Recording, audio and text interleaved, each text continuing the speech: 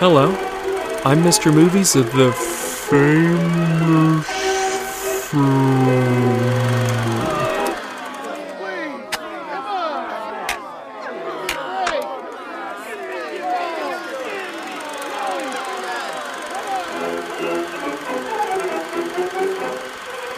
Hello, I'm Mr. Movies of the famous filmtwitter.com, and this is the Mr. Movies Podcast.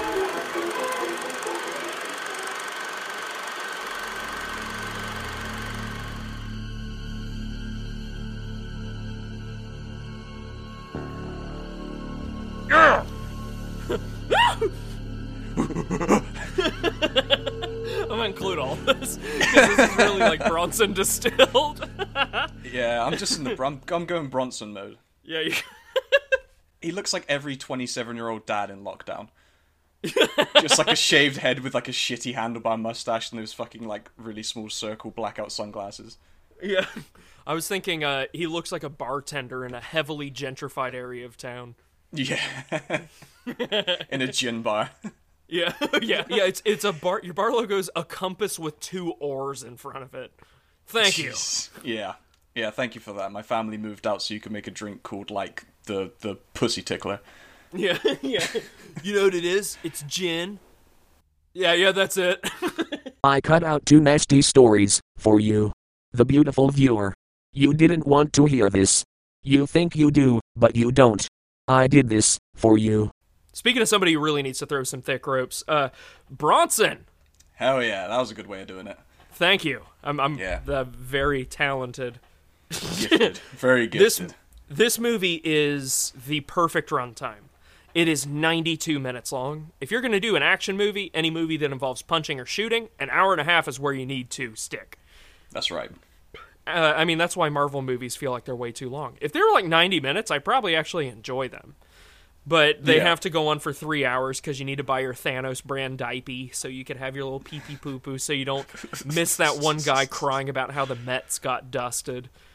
But Bronson's a pretty straightforward film about England's most violent prisoner. Yeah. They call him that, at least, because this dude... the only way he can get off is if 9 guys are attacking him at once unfairly. He really eats shit so many times in this film, and he fucking loves it. I don't think he wins a fight I think he wins one fight in the entire film. But like in prison, he just eats shit all the time. Yeah, absolutely. Just a total sub.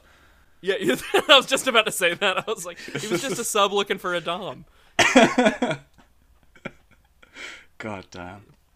But yeah, this movie's fantastic. It's a really good film. It's a really honest biopic of the actual Charles Bronson, who has spent almost his entire life being transferred from prison to prison, solitary confinement to solitary confinement, and poor guy, he just can't stop fighting those cops. Yeah.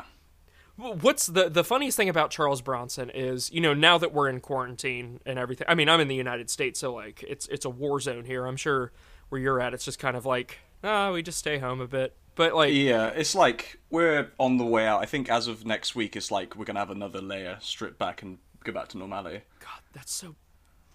So, what got really popular is a type of exercising called jailhouse exercising, which I think is... Don't call it that. Call it body weight. Yeah.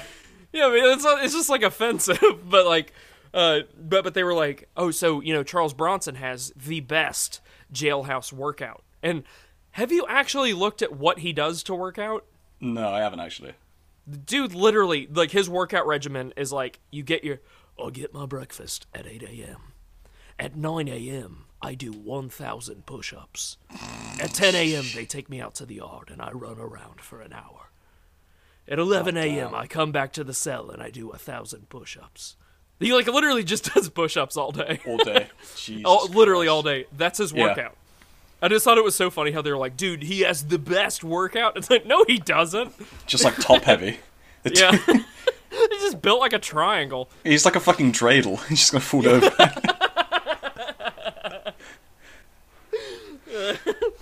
That's really good. Yeah. He's a big old boy. You were talking about this, how Tom Hardy prepared for this role, which is hilarious, his diet. Oh yeah, it was just steak and ice cream. Literally just steak and ice cream, yeah. I imagine that's just all English people eat anyways. That's American, baby. We don't have that much flavor. Yeah. Hey, hang on. This vanilla ice cream, it's kind of spicy.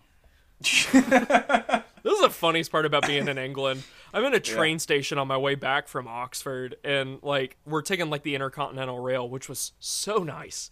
And we stop at this train station, and they were like, there was like all the food cart things, and this one guy was like, he's like, hey, he's like, you from around here? And I'm like, no, I'm from America. And he was like, oh, we got the award for best vegetarian fast food option. And I was like, oh, that sounds wonderful. It was an empanada full of boiled vegetables with like no salt, no pepper. That's right, baby. That's vegetarianism. I just don't understand how Britain colonized the entire world, but then refused to use any of the spices that they enslaved people for. Once again, defending English cuisine against an American. No, it's really good. This is my white man's burden. Yeah. This one guy in Manchester was trying to tell me that you guys eat a thing called a starchy bun, which is ripping a loaf of bread in half and then sticking French fries in it and then eating it like a taco. Oh, that sounds good as hell. Yeah, it's probably. Awful. Both of those flavors are exactly the same. Yeah, but it's like hearty. It's filling. We don't eat for pleasure. We eat so we can get back into chimneys and the mines and stuff. This is like food is like a luxury that you've been afforded by your decadent nation, and I'm fucking tired of it. The longer that you stay in the Tesco's, the less likely you are to have Mary Poppins save you from the weird child orphanage they won't let you leave when you're 25 years old. Yeah, let's run through the plot of this movie, because it's this movie, I have a theory, is uniquely British in the way that it portrays love. Yeah, that's a really good point. It's like, I think it's especially like pre-2000s straight thing. It's just like they're just together, and it's not great, but they're together, so that's just it. Yeah, which is like uniquely English, because whenever you look at the romance stories that are American, it's usually like very explosive love. It's almost always love at first sight. If it's not love at first sight, it's like a relationship that was really great, but then it falls apart, but then they get back together because they found out that old flame can be saved. And in England, it seems to be much more rooted in reality, which is like most of the relationship is you guys sitting quietly in a room. Yeah. Just being like, I'm really trying not to make her mad right now. Yeah, that is it, dude. That's just like the English marriage, and down to a T. It's just like, it's just like pragmatism.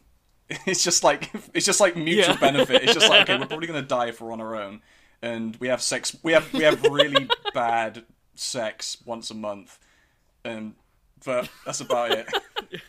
I can't imagine British dirty talk. You want me to?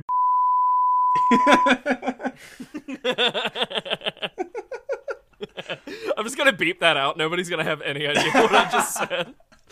I'm just like, no, please, no.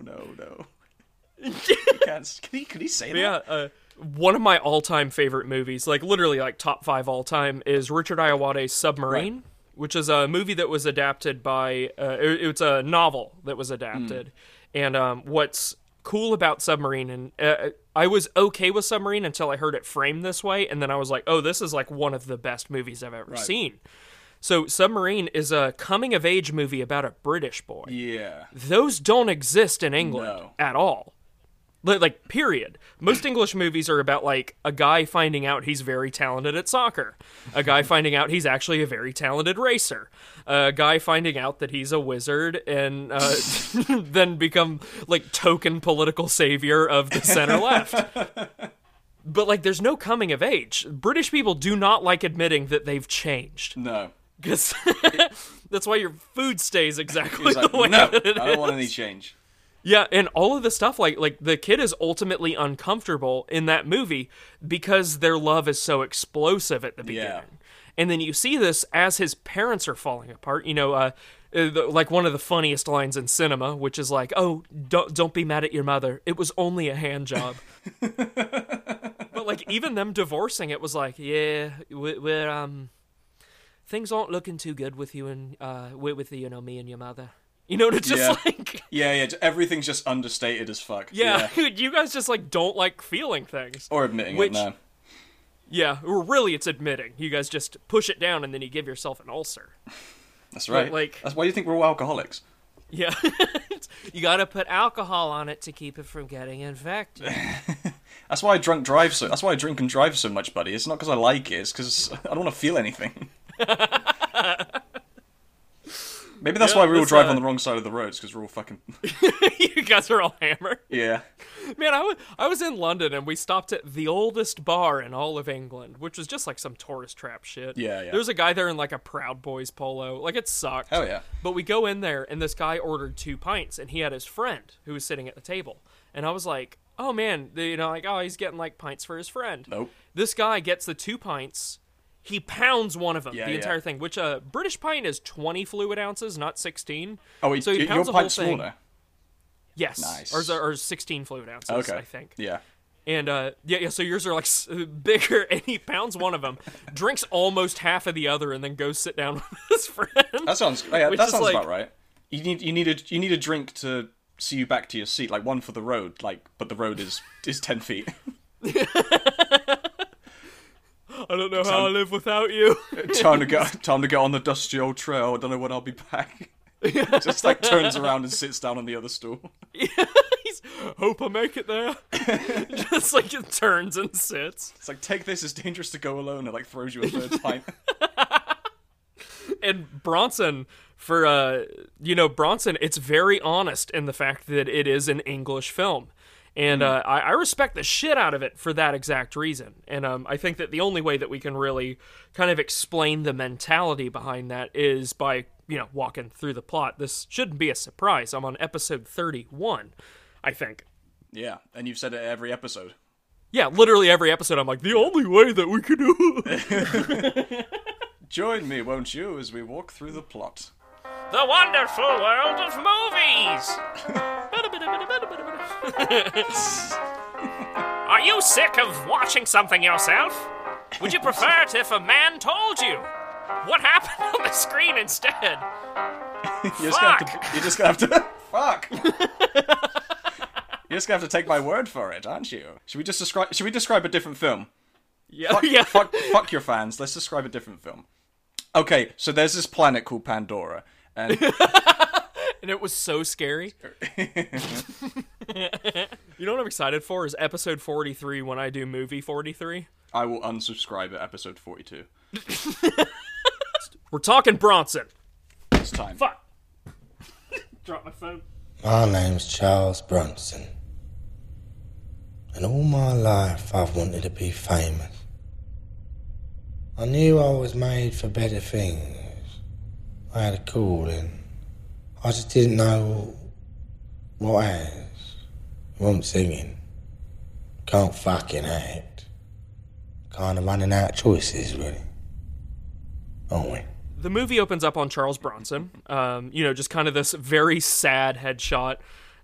He's saying, "My name is Charles Bronson, and all my life I've wanted to be famous." To a massive, massive crowd of people.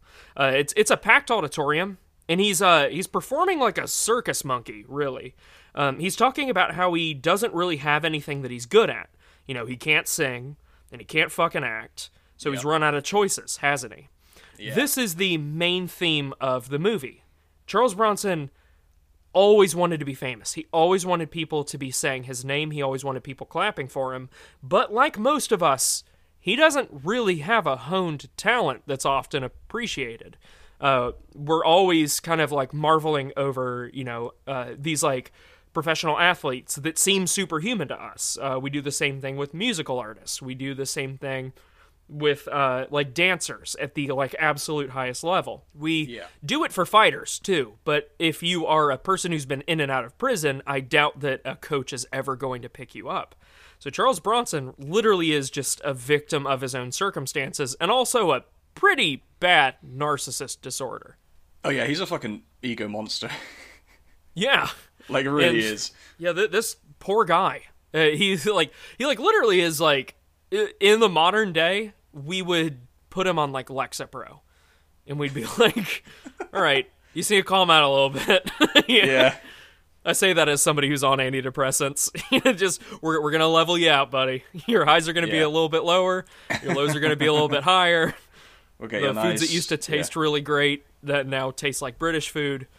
Yeah.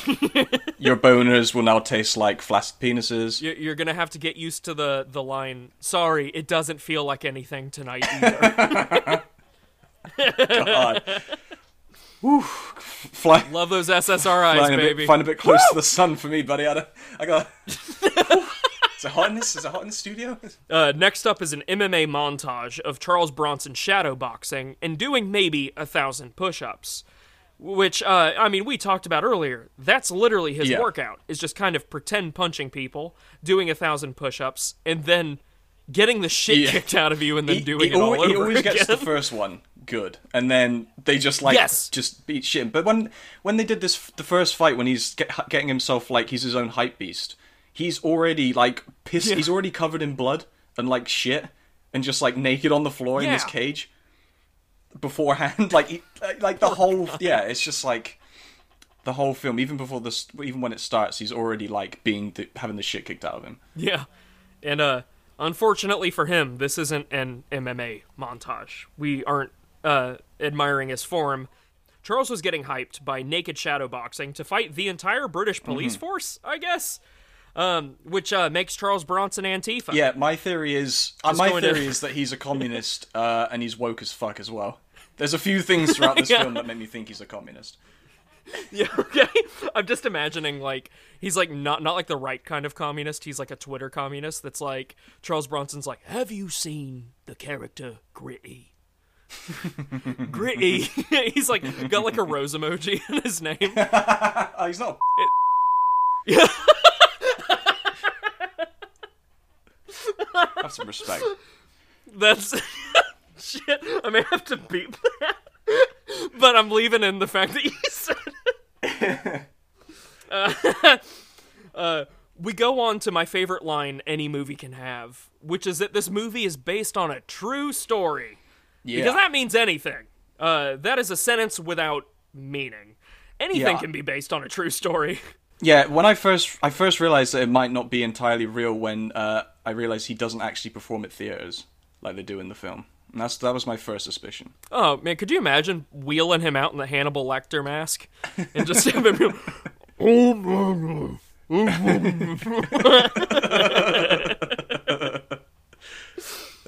oh, man. Yeah, but, this premise gives us an excuse to do an incredibly clever backstory on Charles Bronson and his upbringing. He came from a family that loved him, like every psychopath serial killer does, but he quickly became a fighter. There's a shot of him punching someone in the face maybe 20 times, which is attempted murder, I'm pretty sure. It's when he's a kid, because he's just like, I wasn't bad. I wasn't bad. And then there's him, like, throwing a chair at a teacher and beating the shit out of him. It's so good. And he picks up and throws a desk at a kid. Yeah, the teacher. It's a teacher. Yeah, which is, again, attempted murder. Yeah, the whole time. Yeah, and then he's, like, enabled, though, because they bring him back home, and his mother's just, like, shuts the door in the other people's face, and just, like, she's proper he's like a mummy's boy, a little bit. Yeah, which, again, I have to empathize with the guy. He's a total victim of his circumstances. Mm-hmm. Had he had, like, a mom who, like, believed in punishment, he probably would have stopped. He may be, like, one of those guys that, like, just kind of, like, yells at you and barks at you. Like, literally barks at you from, like, the other side of a gate. And then whenever you walk away, he just goes back inside. Yeah. Puts on a Western called The Man Inconvenienced and just falls asleep 12 minutes in. And then, as well, he gets, after that monologue of him, like, getting the shit kicked out of him and stuff, it goes back. I notice it, like, the music swells every time he's in a fight, right? And it, like, comes to this crescendo, basically, as he starts getting the shit kicked out of him.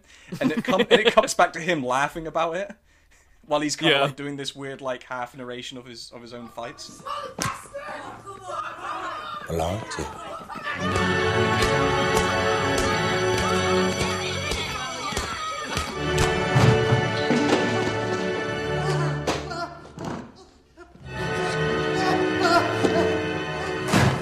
happens like a few times where he just like gets the shit kicked out of him. The music swells like it comes to like a crescendo, and then it's just him enjoying it. It's just like such like a weird like juxtaposition that you get with like the music and like what's going on.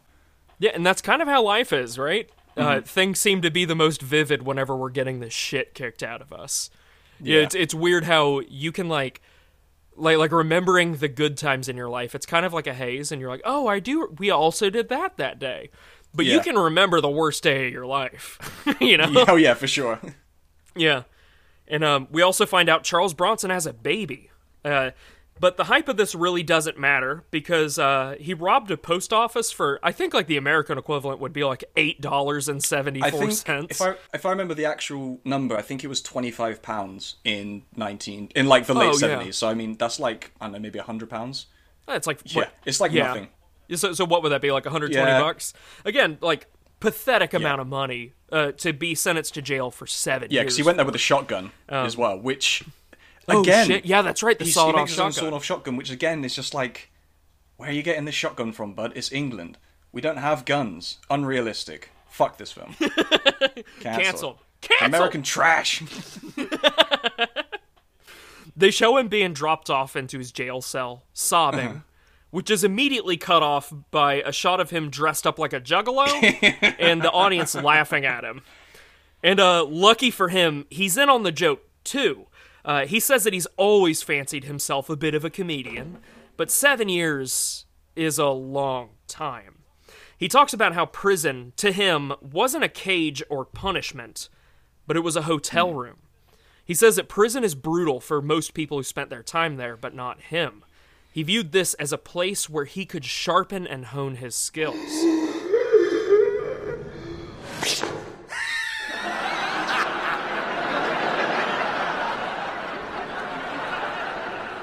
How's it going, innit?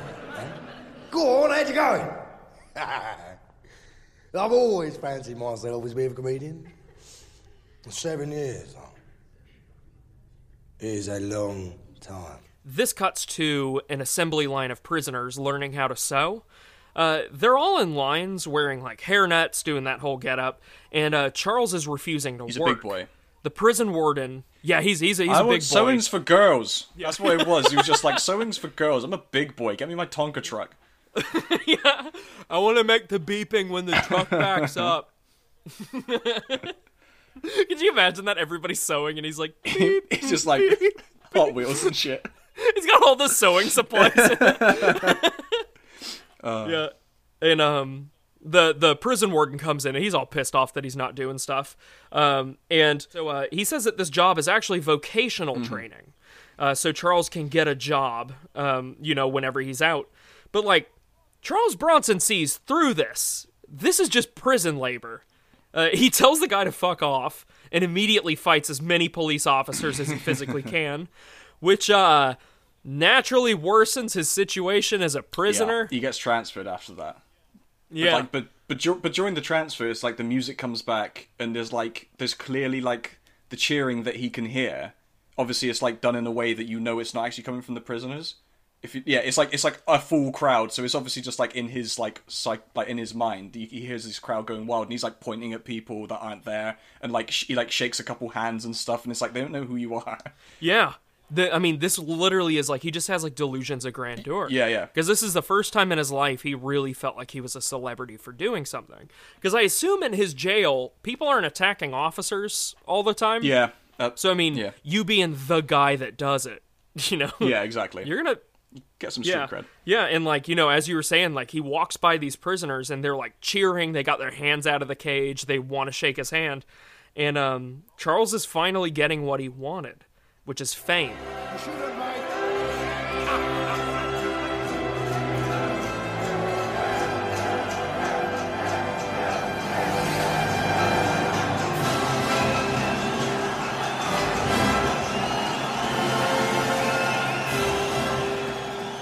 This is probably the happiest he's ever been in his life. Because remember, all he's ever wanted is just to be famous.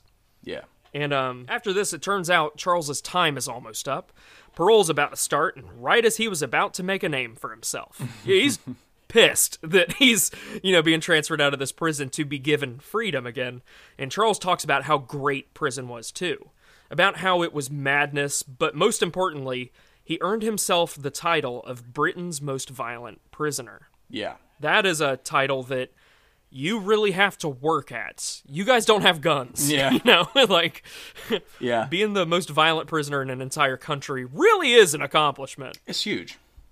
It's huge. Yeah. It's really great to see. It's our bar mitzvah, baby. It's really great to it's really great to see, like, a man with ambitions. I like it. I don't know. I thought it was pretty cool. Yeah. I don't know. It's nice seeing a guy get what he wants. Yeah. I just... Josh, I find... 2020. I find a guy is sexy when someone has goals, you know what I mean? I don't know, man. I'd probably ride that mustache a little bit. I don't know. But then after that, he goes on to meet Super Hands from Peep Show. If you ever watched Peep Show. Yeah, that's right. Yeah, he turns up. Oh, God damn it, I was going to point that out. Yeah. But the thing is, like, his name's never revealed. His name's Matt King in the film, but he's never revealed as who he is. He's just kind of, like, mysterious. Because he turns up with the tea. Bronson turns up to make the tea. And he's a fellow prisoner, and he just, like, is free and just swans around. And then he, like, does the fist pose, like, that you'll see in, like, the trailer and all the famous films. And you can hear his skin becoming taut against his knuckles. Yes. Yeah. The fucking sound design of this movie is hilarious. Because this movie's... I'm not going to say it's unintentionally funny. There's incredibly funny timing that happens. Yeah. And that one there, the guy's just marveling at his build. Yeah. He was like, my God, you could fuck someone up with those, can't you? Yeah. And then he just gets into that boxer pose, and you just hear the sound of leather twisting. Yeah, it is, isn't it? But it's just Super Hands. It's just like his whole, like, demeanor through that whole film. He's just like, oh, what was he saying? I can't remember now. He's just like, ding dong, knock knock, bang bang. But he does like real gravelly, like, sexy, like, English voice and stuff. It's just like, he's just such a weird demeanor. That's an impressive set of guns you have there. You must be handy in a brawl. Bam bam, knockout, ding ding. Very nice. La da da dee da ya. Yeah, he's like a caricature of a gay man who's very well connected in England. Pretty much, you know, like that guy in the '70s movies, yeah. The guy who has the ascot. Yeah, you know, he's oh my, very He calls him darling and stuff all the time. Yeah. You know who he reminded me of, which is like an appropriate comparison, is the evil guy from Snatch. Yeah, in a way, the boxing ring runner. Yeah. Because it turns out that's a pretty appropriate comparison. Yeah. There's a lot of similarities in between Snatch and this at certain points. So, you know, after this, Charles can't stop punching people. He gets off to it. And he ends up doing a tour of every prison in England. You know, he fights every police officer he can get his hands on until he winds up in the insane asylum. Yeah. And, or what he calls the funny farm. Yeah, is that a term you guys use? Yeah, well, I guess so. But I've heard a few people say funny farm this week, actually, which is kind of weird that I haven't heard it. No shit. It was, I think it was on the newest Chapo. They say funny farm. Which I was like, really? yeah, like 2 days ago. It's real weird. But that's wild. Yeah, but it cuts back to in his mind palace, as I keep calling it for some reason, like his psyche. He's saying that he's always wanted to be famous, and you should know who he is. And one person in the crowd shouts, "Oh yeah, what for?" And he barks back at them and says that he's Britain's most violent prisoner before being taken off to the funny farm, which kind of like to me made me think that he's like some kind of like psychosis or something, maybe. Like his brain's his brain's like talking back to him, and he's like having to like shut that part of his head down and stuff because he's trying to like so overwhelmed with this narcissistic need to be famous. Yeah. There's I can't speak on this too much because I mean it was a long time ago that I read about this. I got kind of hooked on people who have like delusions of grandeur, and these are like the true believer cult leaders tend to be the ones who have this because very few people have delusions of grandeur where they genuinely think they're a god. Yeah, you know, stuff like that. But this is kind of like something that feeds into that. Yeah. You know, it's like this massive crowd of people need to know. Yeah, which I mean. Holy shit, that's a podcaster. Yeah, because he's like fuck. He's like arguing with himself quite violently in these scenes. And he's just like he just goes to prison and he just gets the shit kicked out of him again. Could you imagine? He's like that's whenever I became famous. What for? Becoming Twitter's most violent podcaster. Violent criminal. Some fuckers are trying. I don't know. Oh yeah, don't I know? So him going to the insane asylum. Sorry for calling it the insane asylum. I don't know what to call this properly. This is like They literally they don't just all the other places they name the prisons, but this one is just the funny farm. Yeah, the quote, funny unquote. farm. Yeah. Yeah. It's like this could be Bane's origin story because he did Dark Knight Rises like the next year. Oh, that's true. Yeah. This film like follows on, so this just could be the prequel to. This is like in between Dark Knight and Dark Knight Rises. That's true. Holy shit. And just when I was about to make a name to be reckoned with. Oh, yeah? As what? As what? You don't want to be trapped inside with me, sunshine. Inside, I'm someone nobody wants to fuck with, do you understand? I am Charlie Bronson. I am Britain's most violent prisoner. Yeah, he gets drugged out of his mind in the asylum. Yeah. Like he's like fucking turned. And, yeah. He's so fucking faded right now on like some 1970s lean. Yeah. Or something. Getting injected into his asshole. Yeah. He does, he does the Bronson special, which is finding the biggest nurse there, beating the shit out of him, and then having all the nurses beat the shit out of him, which puts him in solitary confinement in the insane asylum. And by doing this, it's like the funniest shot of the movie. They're holding his arms and legs, so it's like he's skydiving. Yeah. It's just like, you fucking it's just like getting dragged off. As he's like, It's he's so like good. like a sugar glider going to solitary confinement. It's so funny to see a grown man carried like this. And then they meet the real villain. Yeah, Charles refuses to take his meds, so he gets a shot in his ass full of whatever people were doing in the 70s. This was England 40 years ago. We saw what they did to the world, so we can imagine what they were doing to their prisoners. But he's on like crocodile. He's like that's like what I imagine Future's like Pink Molly and shit. Yeah. Yeah, he as he gets a shot, he becomes like, I don't even know how to describe it. Like, you remember how what was his name? One Flew Over the Cuckoo's Nest? I don't. Like the end of that, whenever he gets a lobotomy and he's like literally brain dead. Yeah, he's like vegetative. He's like he's basically in a coma. Like there's so much drool on him and shit. And he's like foaming at the mouth, and all of a sudden he sees, air quotes, the normal guy of the asylum. Yeah. And I'm putting that in air quotes. I know what that sounds like. Hear me out. He's this like kind of cool guy. He's got like a nice cardigan, very socially aware, probably is in good with the nurses. And he tries to relate to Charles, which Charles does not want that. Charles wants to be famous because he's so unique, and he is the only person who holds that title of Britain's most violent prisoner. He doesn't want anybody else sharing in the fame of who he is.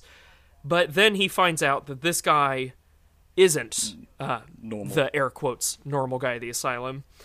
This guy is what I gained from it, a practicing pedophile. He talks about the way that they view the world as a loveology, and he compares it to a 9-year-old he says girl. he says you, me, 9-year-old girl. This guy's like proud of the fact that he does this. Because if you're bringing it up in conversation, you're not ashamed. You're not trying to get better. You're a guy who got caught. And that's it. That's how he opens his conversation. Me. 9-year-old girl.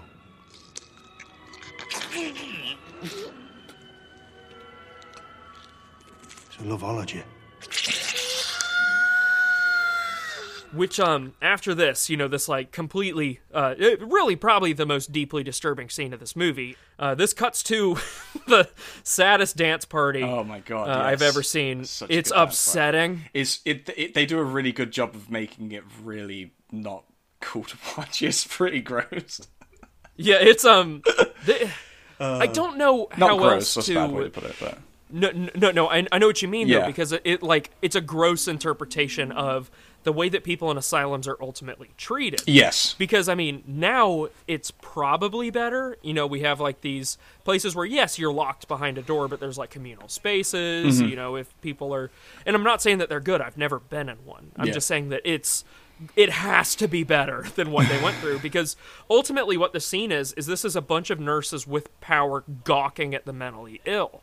Yeah. What if we put on some lights and some music? Oh, look at them dance. Look how stupid they are. Yeah. And even Bronson just trying to make his way out of there because he knows he shouldn't be there.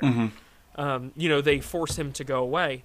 And what's crazy is the lyrics that they picked for the song.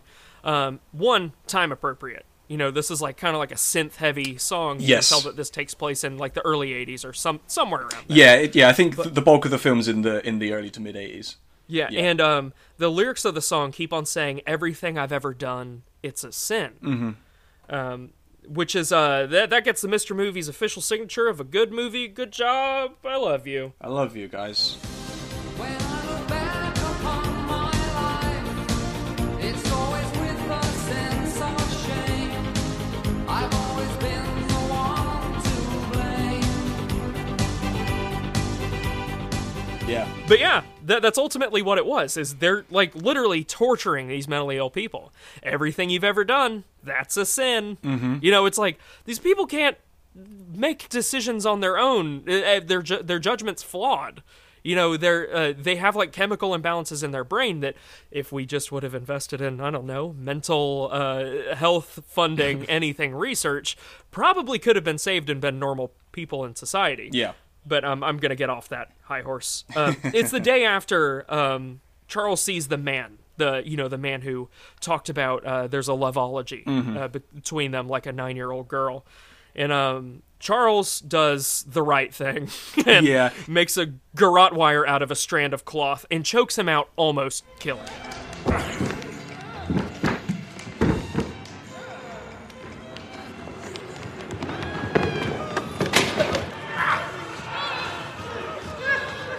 Yeah, because his plan was to kill him to get... Well, obviously, he obviously hates this guy, but it's also so he can get out of there because he's being constantly drugged. So he slowly, because his face, again, Tom Hardy does, a really good job of, he's really good at, acting without speaking, I think. Because when the guy walks up to him, his face is all, like if you were on drugs, the eyes are glazed and not focused and everything. And then he slowly, you can just see him, it's like a predator, he just slowly, animates and comes to life and then just chokes the shit out of him. Really he does the sunken eyes, he does the open mouth, he does the drooping head forward. He really looks like a killer here. Yeah. And this is the closest he comes to being a killer. Yeah. And I think it's because it's justified. Yes. Having, because to Charles had a child too. This is something that he has a deep connection to. So, I mean, him hearing this and him being compared to a pedophile was a direct attack on who he was as a person. So he ultimately believes that he's doing the right thing. And on top of that, gets to be transferred out of this place that he hates with all his heart because he cannot justifiably fight the people that he's caged in with. No. So, he does a really cool thing, which is doing the Nixon peace signs as you're being dragged away. Yeah, he does. It's so cool. Which cuts to Charles being back on stage, but this time he's doing the vaudeville, I cannot pay the bill, you must pay the bill routine, which is half of your body's painted, or half of your body is, if you're a man, you're presenting as a man on one side, and the other side you're painted up to look like a woman with a short haircut, nails and all. Yeah, he's reenacting a portion of a conversation that he obviously had with a hospital warden. I don't know what you would call the position, but a person who makes a judgment for shifting people around. Yeah. Who said that this is what happens when a murder goes wrong. All Charles wants to do is go to trial so he can head back to jail. Yes. He wants out of the asylum ultimately, but it turns out they're just moving him to a new asylum. But this one's for the criminally insane, she says. Yes. And here, he has spent 26 years of solitary confinement so far. This is also where we find out that he has been given a new title, as Britain's most expensive prisoner. Yes. Which is a wild coincidence, because once he finds out how expensive he is, weirdly they certify him as sane and send him back out into the streets again. When's my trial?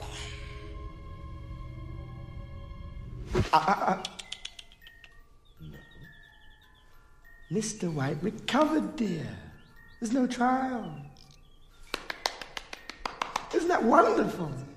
Broadmoor Asylum for the criminally insane. This he explains that it was becoming too expensive for His Majesty's pleasure, so they declare him sane. Hilarious. Yeah, they just declare him sane so they can just just do away with him and forget about it. And then that cuts to him leaving the prison, and it's all his worldly possessions, and it's just the watch, the wallet, and a comb. He's bald, yeah.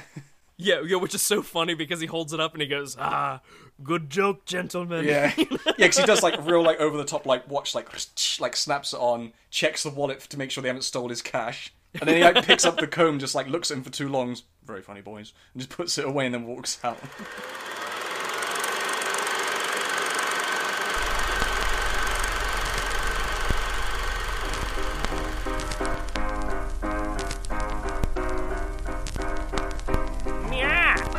I've trapped you. This is your gravest mistake. Now I'm going to tie you to these railroad tracks. This is serial killer behavior. No! This wasn't my greatest mistake. My greatest mistake was... Out with it! The train is closing fast. Look at me. I'm the train conductor. Hey, aren't you a little bit young to be driving a train? Be quiet. There's no child baby alone. My greatest mistake was not subscribing to the Mr. Movies Patreon on patreon.com. Meow! What is that? Constant project updates, polls for upcoming shows where you can control the episodes, and 1 new episode a week. Wow! What a deal! That's good, and I should subscribe. Goodbye. You should. Go to patreon.com/MrMovies now to start your subscription today. Where did he go? Did you seriously leave me? There's a train coming, sir.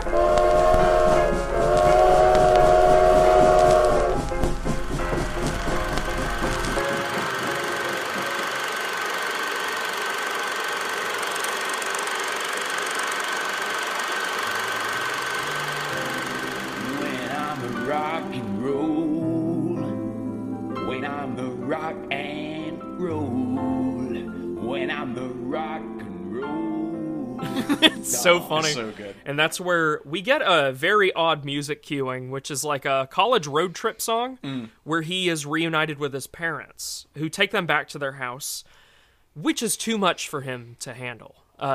Charles Bronson is ultimately a man who loves prison, but not this kind of prison. He, all that he wants is he wants to either go back to the way that things were or to go back to where he's famous. So he goes back into his house, and his only problem with being there is that you threw out all the stuff that I had when I was a child. And they're like, oh, we had to part with some of it. And it's like, you've been in solitary confinement for like 26 years. Yeah. Why would I hang on to your boyhood possessions? He's asking for the bed that he had when he was a kid. And it's just like, dude, you're like mid-30s at this point. What are you on about? Yeah. He wants his childhood bed. But that's like another thing where he's like, he kind of toes the line of like, he's almost like when they bring him home, it's like a cat or something, or a dog when they bring him back. So he's like, does this kind of like a lot of physical comedy, like he can't open the car door, and he wipes his feet for way too long, and stuff, and they have to like drag him to the next room and stuff, and he's just like, he like sees a picture of himself as a kid, and he's just like, oh, I was a lot smaller then. It's just like, yeah, dude, you're a kid.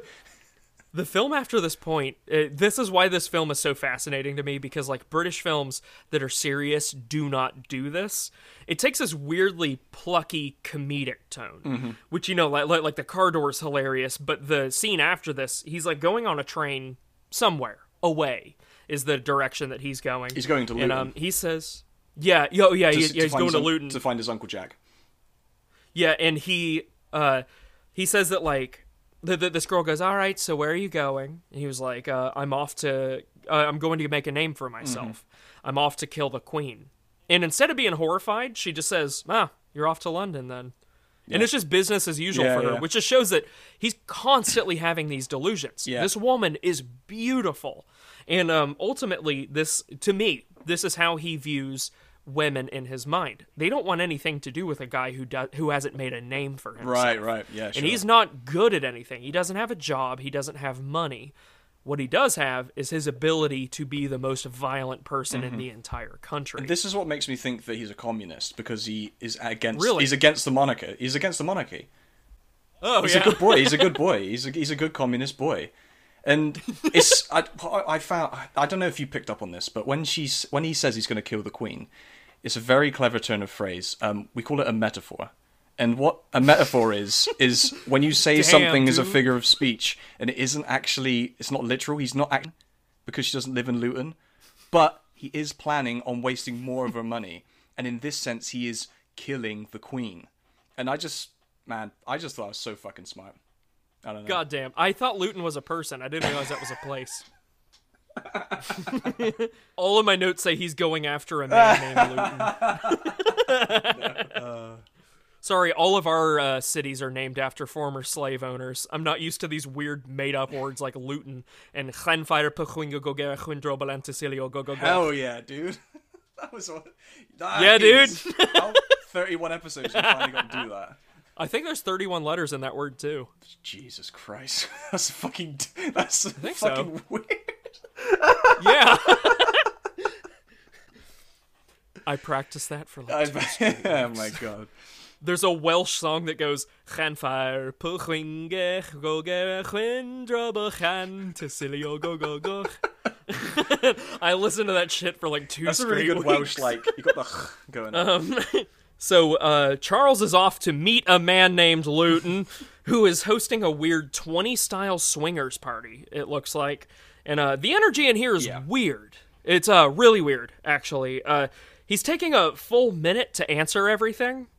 He's offered a room here, and the man named Luton says this to his pets, which is, I'm telling, the power dynamics are so fucking weird here. It's like this guy owns these women. So Charles runs into the, I don't know how to describe him, the flamboyant, almost gay man from... Oh, Super Hands. I'm just going to say flamboyant man.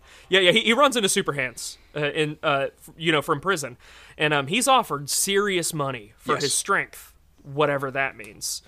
And now's a good time to bring up that he's actually been going by his birth name up until this point, which is Mickey Peterson, which is an equally cool name, I think, and is told that he should adopt a fighting name. And he chooses Charlton Heston, which is laughed at. And then he says, you're more like Charles Bronson, named after Bronson. Charles Bronson. All you need's a name. Sure, Mickey Peterson. No, you need a movie star. Charlton Heston. Look, love, nobody gives a toss about Charlton Heston, the man's a cunt. You're more the Charles Bronson type. Charles Bronson. Yes. Death Wish. And in funny shades of Snatch, the first film we talked about, which is Snatch, which is arguably the best episode of this podcast. That's right. The movie has an illegal underground boxing scene, hosted by a guy who looks like he belongs in a British alt-rock band. Charles is fighting this guy who's easily 30 years older than him. Yeah, he's handily like 60. beats him. And pisses on him. Yeah, and then he pees on him. Then this cuts to Charles getting paid £20. Oh my god! And he says that he deserves more. Yeah, because he did magic in there. Yeah, and it's like Super. It's like £20. What's £20, mate? I gave you magic in there. And then he's like, you pissed on a gypsy in the middle of nowhere, darling. It's hardly the hottest ticket in town. Yeah. It's so good. I'll give you fucking magic in there. Magic? You just pissed on a gypsy in the middle of fucking nowhere. It's hardly the hottest ticket in town, darling. I'm telling you, man, if I wasn't just like some bitter IT guy, I'd want to be Super Hands from this movie. Not necessarily orchestrating illegal fights between, Romani people and, violent criminals, but more just the fact that so there's like the shower argument guy who's got like the perfect thing to say to you. I'll take you down. And then there's like the shower argument flamboyant man. Yeah. Who's like has the references on hand. Yeah, it's just like some dude like twice his size and he just like flicks a cigarette and calls him darling and just tells him to shut the fuck up. And he listens. Yeah. Which is the coolest part. It goes to show you that like masculinity doesn't inherently need to be like alpha. This like violent barrel trusted shit. You could just totally just be like an alpha who flicks cigarettes at just people. like dumb people. Just just being like a generally rude club rat is also an iteration you can take. The only other thing as well, before this, you have like a montage of a couple fights, and he kills a dog. which Yes, is a Rottweiler specifically. which is on. I think he did it for like £1,000 or something, if I remember correctly. Yeah, he did it it was for something nuts. He did it for like a lot of money back in the time, and I think he spoke about it in real life. That was his biggest regret because he's never actually killed anyone or anything apart from this dog.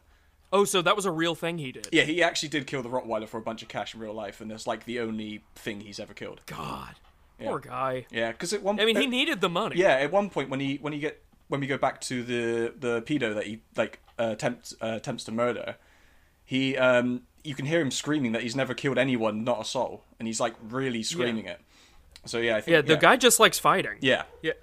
He also fights two dudes at the same time, which I think is mind-blowing. I personally would just stick my two fists out to the side and spin like a helicopter, but his technique works too, I guess. Yeah, that's pretty good. You know, after the Rottweiler fight, he obviously lives because in the next scene, he's alive and well, and he's confessing his love to his girlfriend, who's actually in love with her boyfriend, Brian. A real piece of shit, if you ask me. But to rectify this, this is the only woman Charles has really ever loved, it seems. Because the first relationship's a very English one. It's like, all right, you have the kid right around the age of 27, and then you send him off to primary school. But this one, he, cares. There's emotion behind it. It's almost like an American framing of love, where it's this passionate, explosive, which, again, doesn't really happen in real life.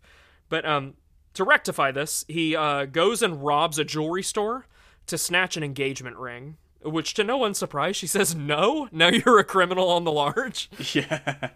Well, yeah, he's just like, it's just like £1,000 ring and just like smacks the dude's head on there and screams at the woman and just scares the shit out of Yeah. It's so funny because he's like, don't call the police for 10 minutes. And he's like yelling at her face and then he's like, 15 minutes! Yeah. Because he realized how far away the house is. Yeah. Don't fucking move! Don't call the police for 10 minutes. 15 minutes. Yeah. Again, you can't help but feel for him. Like it sucks that he's doing all these innocent attacks on just truly innocent people. But I mean, in his mind, he was insulted. Because he asked for the ring. He's like, I want to check out that one. He's like, this is a £1,000 ring. Yeah. He's like, listen, you poor piece of shit. Yeah. And he's like, no, you don't get to call me poor. Yeah, and just not like piece get of hit shit in out the of him. face. It's the bourgeoisie keeping down the proletariat, and my man will not stand for it. He really is a communist. I'm pretty You're sure. right. I'm pretty sure he's a tanky. Yeah. Oh yeah. He has to. He's a Stalinist. He's got the mustache. Then we're back in jail, baby. Yes. 69 days. Yeah, this is where he wants to be, whether he wants to admit it or not. He's back in jail and has taken an officer hostage. He locks the door and forces the police station to respond. The actual, prison police guard to respond. And all Charles wants to know is what happens next. Charles wants to brawl, specifically. He doesn't want to hurt anybody. He didn't want to hurt this guy. No.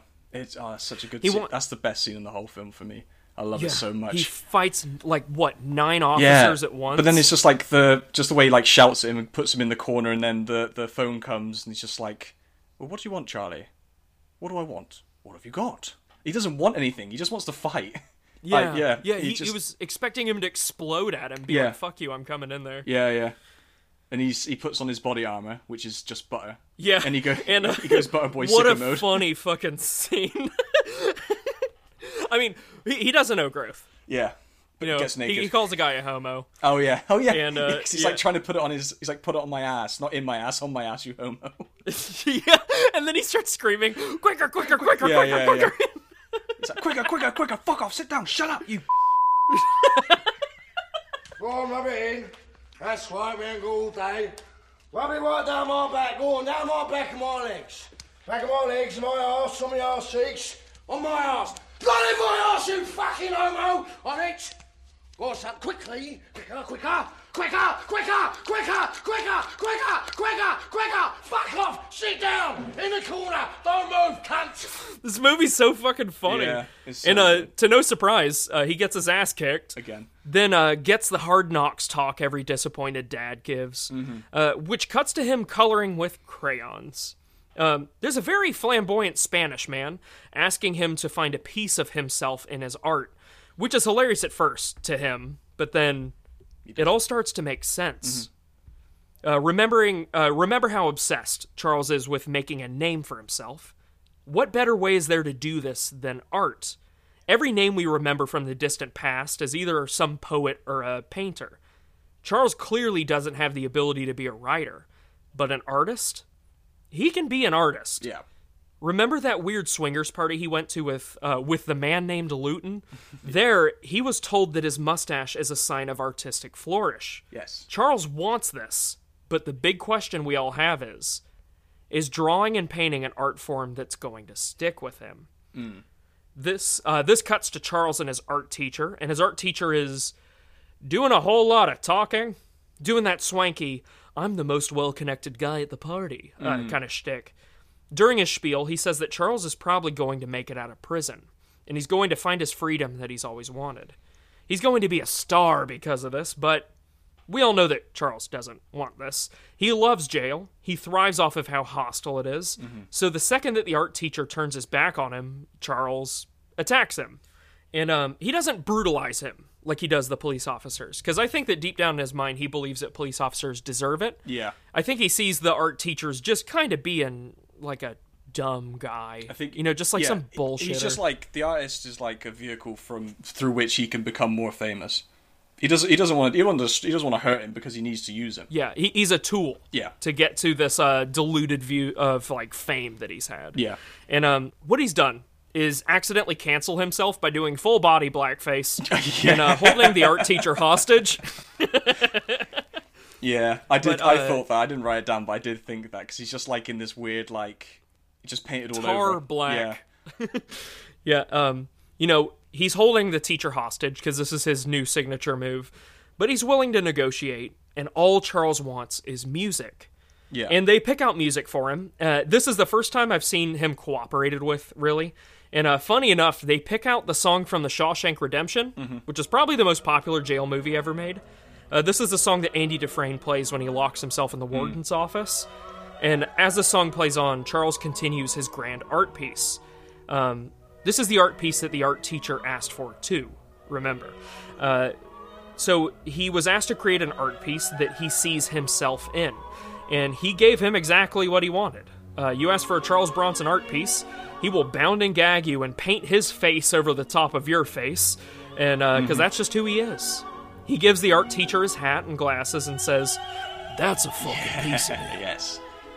Yeah. Such a good line. So good. And then he's just waits and waits and waits. Right, he's had enough. Come get him. Come on, you.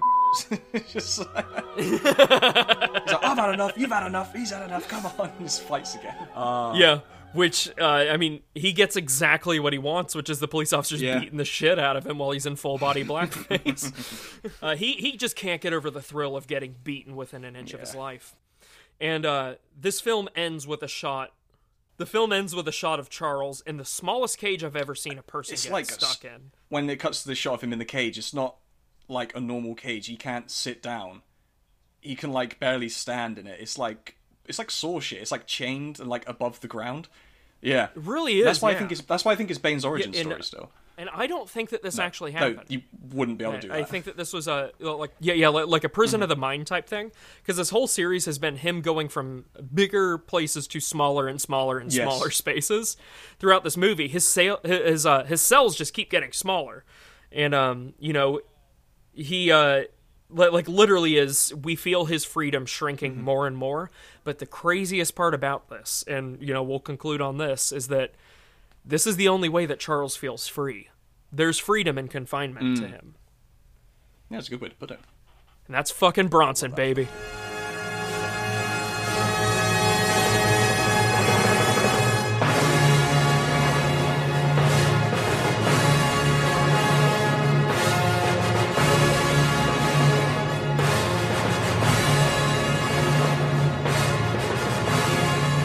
We should go do Bronson in real life.